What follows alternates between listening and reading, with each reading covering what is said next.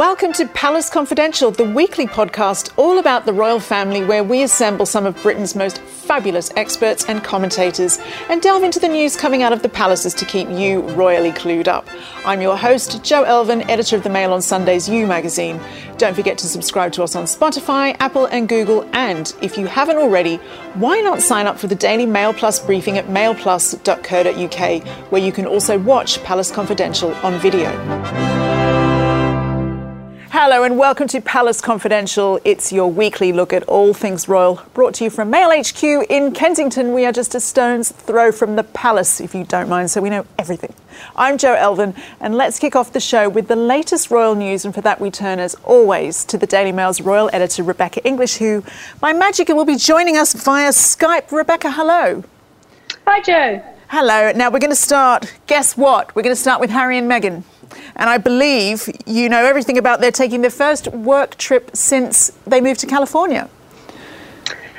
They are. They're attending a Global Citizen live event in New York on Saturday, which is all about a more equitable distribution of the COVID vaccine, which is something they've obviously campaigned on before. But actually, what really interested me is what's happening today, later on today in New York. They are absolutely having the red carpet rolled out for them by the mayor of New York, Bill Blasio, and the governor, and they've been taken on a kind of whistle-stop sightseeing tour. And it kind of has a bit of the feel of an official royal visit, which of course it isn't, because they are ostensibly private citizens now. So I think it's going to be absolutely fascinating. Watch this space, I guess. Do you think that this, as a first sort of working visitation, do you think that will have been really carefully chosen? Oh, definitely. I mean, don't forget, a few weeks ago, we were discussing on this programme, weren't we, of how it was said they wanted to be a bit more visible over the next few months, although I don't really feel they've been particularly invisible. So obviously this is clearly the start of a very heavy work period for them. And obviously there's nothing particularly controversial in it, as I say, but just very, very fascinating nonetheless. It will be. And closer to home, it's been another busy week for sister-in-law Catherine. It has. So she is back at work after her summer holidays, and she went up to Cumbria, to the Lake District, and it was very much Duchess daring. So we saw Kate abseiling, we saw her mountain biking, we saw her boating, and there was also a more serious side to it. She met some really incredible Holocaust survivors who were actually sent as children to the Lake District as part of their therapy and rehabilitation, and some really powerful stories there that she heard. And I believe that there's been some more royal baby news. There has. The Princess Beatrice has had her baby. It was a little girl, 6 pounds 2 ounces, born at the Chelsea and Westminster Hospital, where I was born many moons ago. Mother and baby are doing very well. We don't have a name yet. But I had a little story in the paper this week in which sources close to the family said that she has been seen by her mother, Sarah, the Duchess of York, and apparently there is a little hint of beautiful red and gold hair, apparently. Oh, that is very, very sweet. Now, you also had quite a big story in the paper, didn't you? An exclusive on Prince Andrew this week. Tell us what's the latest there. Yeah, I did, and it certainly involved me getting out my laptop at 11 o'clock at night and frantically writing a story for the Mail the next day. And it's a quite significant development, I think. Prince Andrew, we've been told, has finally accepted that papers have been correctly served on him by Virginia Roberts as part of this ongoing civil case. And I think that is a distinct change in tack for Andrew's lawyers. Instead of stonewalling him, which is what they've been doing for the last few years, it seems like they are starting to come out and try to get on the front foot again. Fascinating. Let's bring in the panel now. Joining us this week is royal writer Victoria Murphy and the Daily Mail's diary editor, of course, Richard Eden. Welcome to you both. I'm going to start with you, Victoria. What did you make of the choice for Harry and Meghan's first, well, I shouldn't say royal trip, but official working trip? It is, and it's the first time we've seen them in a long time do something in person. And I think it's really interesting because you look at this and you can see, I think, how they will feel that they have achieved a lot of what they wanted to achieve. They've left the royal family, but they are making this huge appearance. They've been invited by the Mayor of New York. They are headliners at this big global event. You know, it kind of does really cement their relevance despite the fact that they've stepped back as working royals. But I think it's interesting because, as Rebecca said, they don't represent anything else now. They don't represent the monarchy, they don't represent Britain, they're just there as individuals. And I think moving forward now, we are going to see a little bit more of how they hope their new identities will be shaped, because we haven't really been able to see that because of the pandemic, because they've obviously taken a little step back since they had their second child. But now I think we're going to see how they want to be seen, and are they going to adopt, almost kind of repackage the royal model? Are they going to make all of these appearances, some small, some big, and be very visible and have this kind of engagement programme? Or are they going to be less visible, work on long-term projects and make occasional appearances? And I think that's what's going to be very interesting now, is we're going to see how they hope to shape these roles. But do you not think that Americans in particular will just continue to see them as royals if this is the kind of sort of like grand VIP situation that keeps happening? It's interesting because does every member of the public fully see the distinction in the way that we obviously we follow the royal family? We know that they've formally stepped back, they have no formal representation, but people, you can't separate them from the family. They're very much in the family. So will people draw that distinction? I think that's an interesting question. And of course, the royal family, have made it very clear that they don't officially represent them. They don't officially represent Britain, and that's something they'll obviously may have to make clear in the future as well. I think it's a very awkward situation. I mean, let's be clear. Well, they've been very clear in using their titles for this visit as well, haven't they? I mean, this is the first visible example of them doing what I've always said they would do, and trying to establish a rival royal family. They are the royals across the water, and they're embarking on this royal-style engagement to demonstrate that. I mean, what confuses me is, why are they wanted there, really? I mean, it's an event, I think, about publicising, fair distribution of vaccines and that sort of thing. Well, it seems to have been a cause that they want to promote and align with. We saw them at the Vax event, the sort of concert with the rock stars before. So it's something they've got involved in. So what do you make of, we were talking last week, weren't we, about Kate visiting returning Afghanistan troops, and speculating that maybe that's something that Harry is looking at sort of almost enviously, wishing he could still do that sort of thing. Do you think that that's still the case, or do you think this is just more what he's into now? No, I think we will see. I'm sure he'll be looking for more opportunities where he can undertake similar engagements to the one Duchess of Cambridge did. Obviously, he's still very much involved in Invictus for injured ex-servicemen, so that's something that you might see. He'll do other events of this kind, and this era of visibility that we've seen, I think it will be rival royal engagements, if you like, and it's going to be very interesting to watch. But there'll be some very nervous, I think, courtiers at the palace here about how things are going to roll out. The period of invisibility seemed to pass me by for one, but I don't know about you. But let's talk about Kate for a minute. Victoria, it seems like she's going for the crown this year as the hardest working royal. I mean, maybe. I mean, let's not forget they all did have a big sort of step back over the summer, didn't they? And I think we're going to continue to see William and Kate very much. They are busy, and their roles have definitely grown in the last couple of years, but they do still focus on their family. We do see at half terms and holidays and stuff, they do want to have that time together. I think Kate, in coming out and doing the engagements that she's done at the start of this term, you can see that now she is taking on significant responsibilities, and that she's doing solo engagements that are very important. She's representing the Queen, meeting people who carried out the evacuation in Afghanistan, and I was there and I spoke to some of the people afterwards, and you very much got the sense from them that this was a very formal representation from her on behalf of the Queen, and they said, we serve the Queen, we serve the monarchy, and it really matters to us that they are here. And that's a responsibility that I don't think she would have been given many years ago on her own.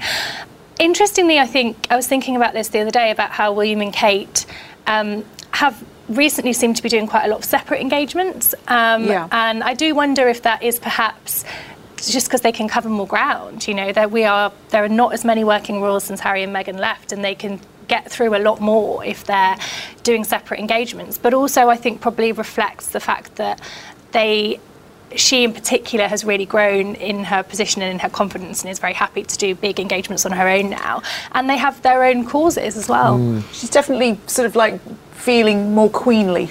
don't you think? Yeah, I mean, we shouldn't underestimate the importance of her engagements. You know, like my daughter is a member of the Air Cadets, and that's what Kate was representing this week, I think, and it is brilliant in terms of inspiring young people to get involved. She was, Duchess of Cambridge was at a new activity or revamped activity centre in the Lake District.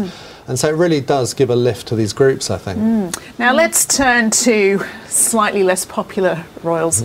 Prince Andrew, Richard, let's have a word on him. Reports suggest this week that he is frustrated with his legal team. Do you buy that, or do you think that that's just sort of friends deflecting? Well, I think that he has, or sort of sources close to Andrew have put out a statement saying that, in fact, he is happy to stick with his legal team.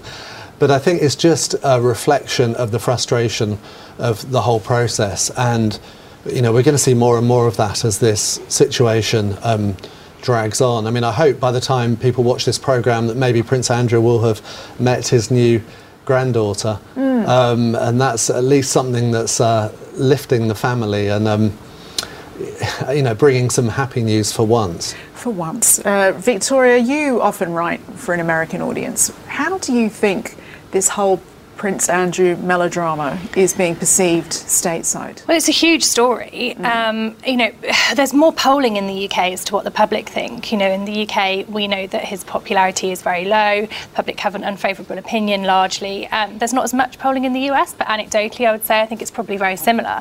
I think the thing about the US is that the Epstein story has been a huge story over there for a very long time, totally independently of the allegations against Andrew. And there's been some really important investigative reporting done in Miami, for example, around the Epstein story. And so this is a big story for them anyway. And then you combine that with the fact that there's this fascination among many people with our royal family, and you have what is that people are really following this, you know, and that's the problem for the royal family because it's playing out globally. And, you know, Andrew is, you know, he's the poster boy for republicanism. I mean, he literally is, because Republic have got him on billboards. And the monarchy are officially distancing themselves from him. But there's only so much they can do that. You know, they can take away all of the professional credentials, they can stop him appearing publicly, formally representing the monarchy, but he's still the Queen's son. And that is not going to change. And this is very damaging, will continue to be damaging for as long as it goes on. And we're already seeing things like the Platinum Jubilee next year, which would be a wholly celebratory event. People are sort of looking at some aspects of that and saying, will Andrew be there? And that's now entering the conversation into these moments of big celebration for the royals. Well, Andrew also made an appearance in a fascinating royal film that was out this week called Prince Philip, The Royal Family Remembers.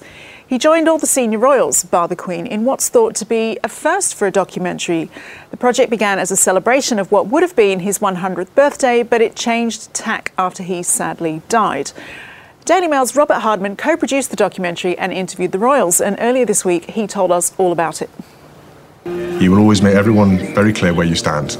I think people find that refreshing, that they know that there's nothing else going on or there's no games played. He's very upfront, he's very honest, and he's very matter of fact.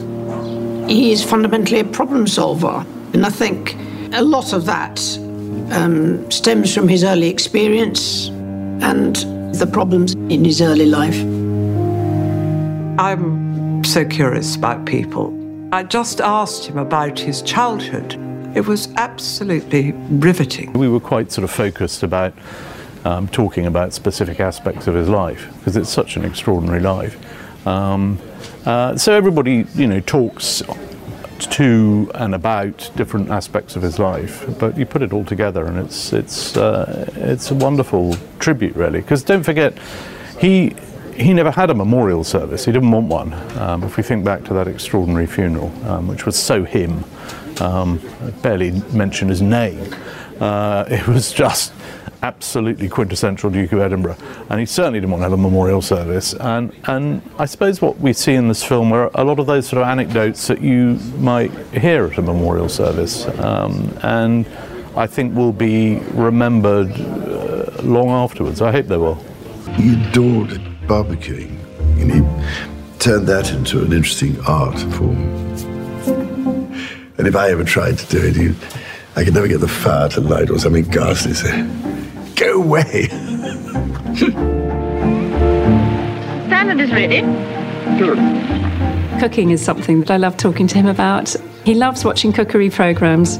Hairy Bikers, I think, is one of his favourites. What comes through loud and clear is the extent to which he was really involved in the lives of his children, and in a very different way, the grandchildren. I mean, as a father, he was very hands-on. He liked to read them bedtime stories. He was often away. He was away on these long tours, but when he was around, he was very much engaged. He liked organising games. We hear how he taught them all various sports, how he sort of set up go-kart tracks, and how, reading to them at night and teaching them how to fish. I mean, these are things that are all etched in their minds. And then with the grandchildren, it was more a case of just let's have fun, and often let's have utter chaos. And he enjoyed the sort of the mayhem. One of the games he used to enjoy playing was when we used to go for family barbecues. Instead of like a mustard pot, we had a mustard tube, a squeezy mustard tube. And he used to take the lid off and put it in your hands. He gets you to hold it. Gets you to hold it in your hands, and the lid's off, and I can't remember exactly what he says, but he ends up slamming your hands together. And then he'd squish your hands together to fire the mustard into the ceiling. It goes all over the ceiling. He used to get in a lot of trouble from my grandmother for covering most of the places we had lunch and things with mustard on the ceiling. And I actually think the marks are still there. Yeah, I think so. He enjoyed those jokes. He enjoyed messing around with the children and kind of being a grandfather. This is Philip, the man, the father, the grandfather, and what fun he must have been to be around. Remember when we used to cover the servants in mustard? Wasn't that fun? I just want to quickly get the thoughts of Rebecca English now. Rebecca, you're used to seeing the royals like this, but for many watching, it must have been absolutely extraordinary.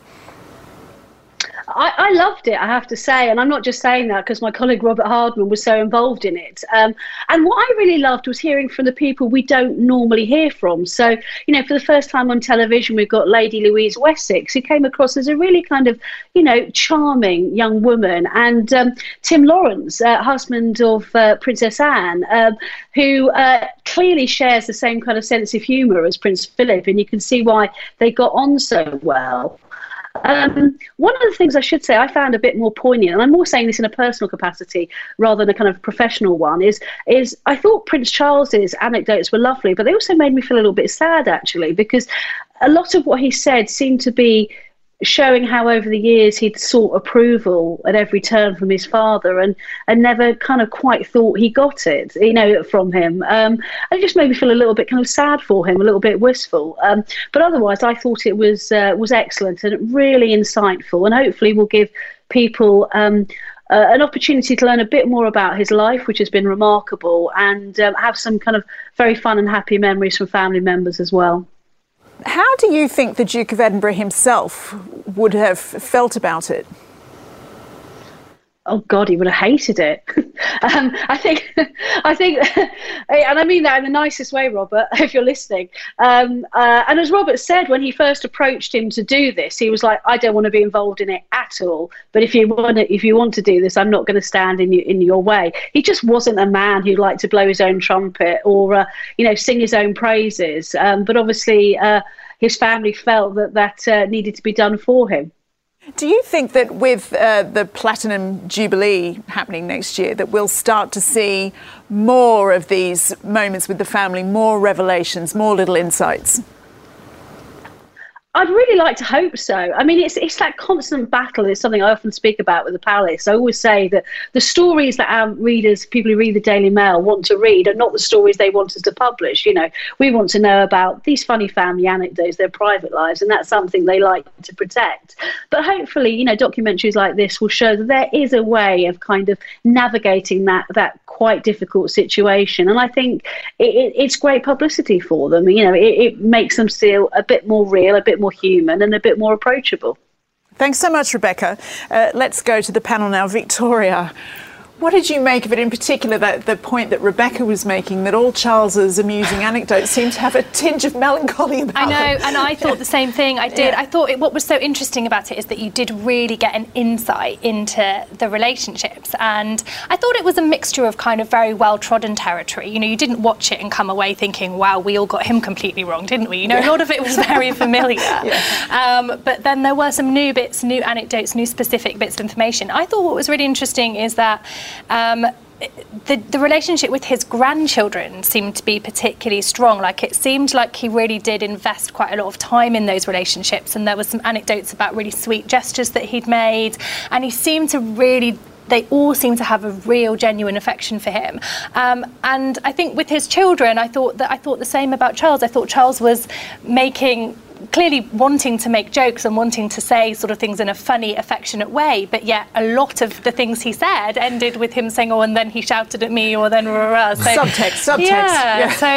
So it did really give you an insight into those relationships, perhaps a little bit more than maybe even they realised. What did you make of it, Richard? I think it's a reflection of the fact that people do have different relationships with their children than with their grandchildren. Yeah. You know, by that point they've got more time, they're more experienced, and they can be the genial grandpa, can't they, rather than the sort of, in Charles's case, the strict father trying to bring up a future king, you know. So it's a very different type of relationship. But I love the programme. I thought it was very touching, and also that was real laugh out loud at some point. You know, as a diarist, there were various anecdotes. I thought, I wish I knew that at the time. It would have made a great story. A hilarious one from Prince William about how they'd been in the car at Balmoral, and they'd seen some young people out doing the Duke of Edinburgh's award. And Prince Philip thought, oh, you know, that's my award, I should stop and encourage them a bit. Give them a thrill. So he stopped and wound down his window, you know, and said, oh, how's it going? And then, I don't know if you've done the Duke of Edinburgh's award, but I did it myself. And, you know, often on day 2, you'd be exhausted, you've got blisters on your feet. And the poor boy at the back, he shouted out something like, oh, you know, bugger off, Grandpa. And, was it you, Richard? According to Prince William, so his grandpa then wound up the window again and then turned around and said, oh, the youth of today. I thought it's very good. But will you be trying that hilarious trick with the mustard with your daughters? I thought there was a gaping absence, though, at the heart of this programme, which was the Queen. You know, everyone was there paying tribute, but the Queen's not on it. It's a conscious decision that she's made, and she's never given an interview. And I thought, what a contrast. You know, really, she will be our last monarch, essentially, that we don't know much about, that we've never had that interview. You know, with Charles, with William, they've given loads of interviews over the years. Well, it seems like she's pretty determined to keep it that way, doesn't it? I mean, we would never have expected her to appear, would we? It just wouldn't have happened. But I thought some of the family members did give some insight into how they saw the relationship, but I thought they were all quite careful, actually, to really stay away from anything that was too revealing about how she might feel about the situation. Well, I mean, as we've seen in recent times, royal interviews, when they happen sporadically, can go a little bit awry. Yeah. So do you think that they were very guarded? I think that, yes, I mean, the royal family do not want to give sort of wide-ranging interviews at all, really. And I think clearly, you know, there's a lot of things they don't want to talk about right now. And I think that they felt very comfortable with this documentary in this situation, that it was very specifically a tribute, and that's what they were there for.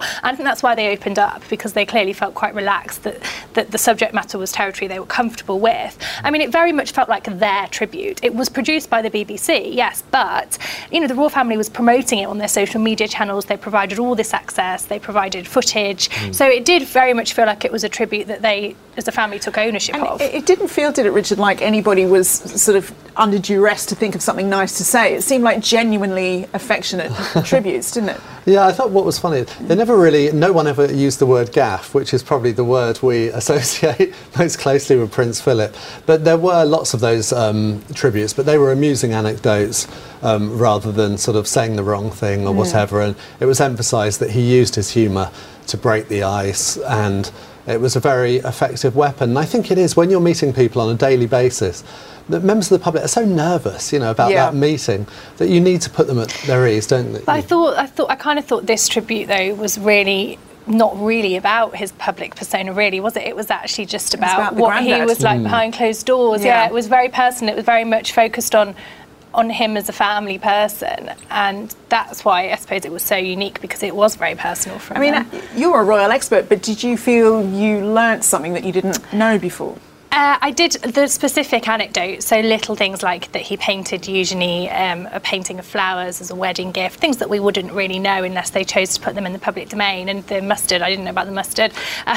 But the overarching narrative I thought was very familiar. And I thought what was really interesting was that you had, the royal family was sort of like talking heads. So you kind of had, you had Camilla sort of talking about his childhood and kind of saying what must have been very challenging for him with being moved from pillar to post. And it's the kind of thing we usually hear sort of commentators say, but actually this time it was a member of the royal family saying it. So it was quite surreal to watch it in that way. How long before they're presenting their own edition of Palace Confidential? Or, the Hairy Bikers next series. And, well, if it makes Charles feel any better, my dad's a bossy boots with the barbecue as well. But that is all we have time for today. My thanks to my guests Rebecca English, Victoria Murphy, Richard Eden and Robert Hardman. And of course to you for watching. We will see you next week. Bye-bye.